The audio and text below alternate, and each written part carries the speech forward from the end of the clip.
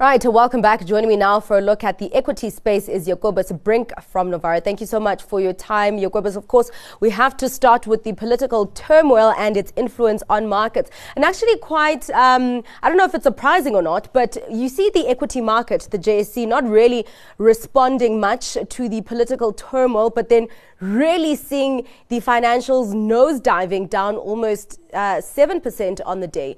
Also, we've seen the pressure on the rand and the local bond markets. Of course, this as the president's fate really hangs in the balance. He is giving an address tonight, and we shall see what he says. So how have you digested today's markets activity and the influence of the politics on the markets?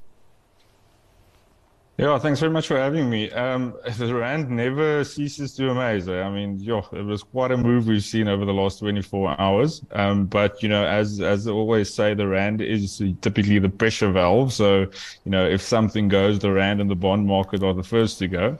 And it was just also the moves we saw in the bond market this afternoon was also crazy. I mean, at one stage, I think the 10-year yield was trading high by almost an entire percent. Sure. That's settled down a little bit now. These things sort of tend to overshoot a little bit, when there's so much uncertainty around it. But we'll have to wait to see what the presidency comes out with tonight. To give us some indication, on how unstable this could possibly be. We've seen several senior officials within the ANC even calling for him to resign. So that's just at this stage just spooking investors. I had a look at some of the flows that came out that went through in the dollar rand this afternoon, and it was absolutely phenomenal. You can't believe the amount of selling pressure that was on the rand at one stage. Yeah. Well, let's talk about something that did boost the markets before all the nervousness of South Africa's political instability, and that is the Fed coming out less hawkish. We had Jerome Powell making a speech yesterday saying that the reduction in interest rates might come as soon as when they have their December meeting. Of course, to support this, we did have the PCE coming in 5% on an annual basis in line with market expectations, and then 0.2% on a monthly basis, less than the 0.3% that was expected by analysts. How significant will the reduction in interest rates be from the Fed for the markets? Yeah, well, I was very surprised at Jerome Powell's press conference last night, mostly because of the fact that, he was pretty much talking down the rate hiking cycle. And all this is going to basically have an effect on is, it's going to loosen financial conditions. And that's what he doesn't want, Yes. We're still seeing spending is very high. We didn't see a similar reaction today when the PCE numbers came out that we saw a few weeks ago when the CPI numbers came out because of that healthcare adjustment. But I mean, if you still look at just the core PCE, which obviously includes the more volatile energy and food prices, it's still a very high number. And if you just look back at history, the Fed has never really gotten inflation under control without the sort of terminal rate moving above the actual CPI rate, not the PCE rate. It's one thing for them to prefer the PCE rate.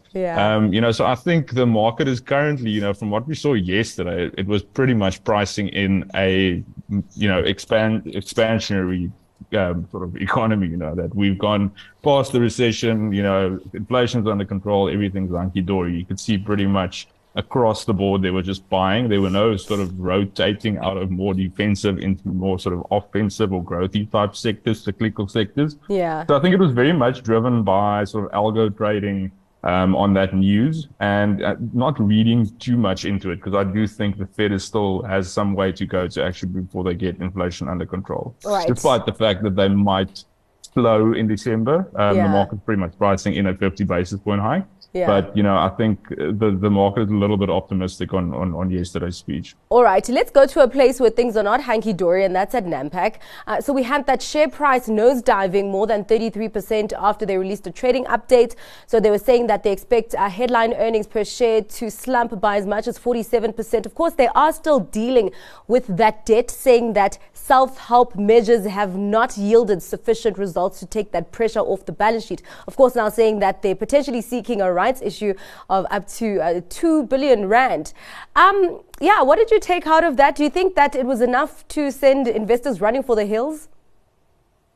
Yes, yeah, no, I haven't seen a fairly large name like that take such a tumble in a while. Yeah. I think the last time was probably in March 2020, when the world was sort of falling apart. Yeah. Yeah, no, very interesting one. Obviously the fact that they have now, I think the market reaction was more likely to the response, in the pending announcement on his debt, and obviously they've now come out with a potential rights offer of up to 2 billion rand. So that's quite a bit more than they were sort of expecting, I think, to raise. And the market hasn't taken it well. I think they're in a very precarious situation here.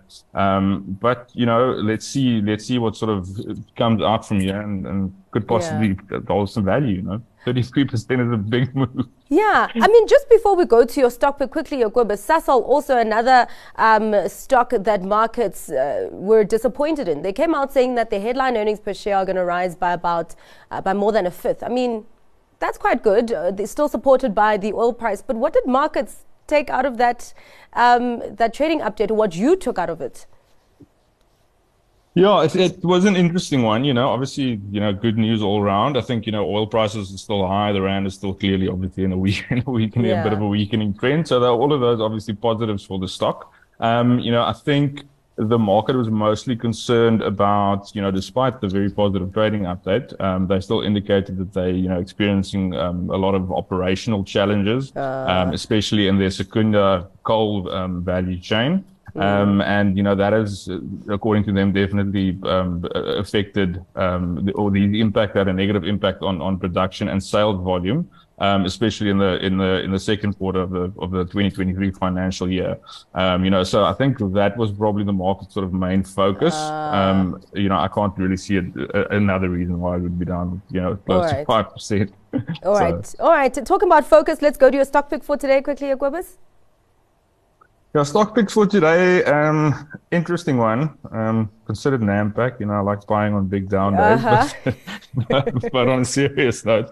No, I think the rally that we saw yesterday actually gave us, especially in the US stocks, the S&P, NASDAQ, I think the S&P to a large extent, gave investors a nice shorting opportunity, believe it or not. I've been quite a vocal bear for some time now. And any retail investor can now buy those inverse index trackers. So the SQQQ in the NASDAQ case, I think these are probably good levels to start looking to maybe hedge a little bit of the offshore, especially US equity exposure. We're seeing the VIX is currently trading down at around 20. So the market is very complacent at this stage. And, I think we could still see some pain ahead. All right. Well, thank you very much for your time and for your insights today. Yokobus Brink from Novaro.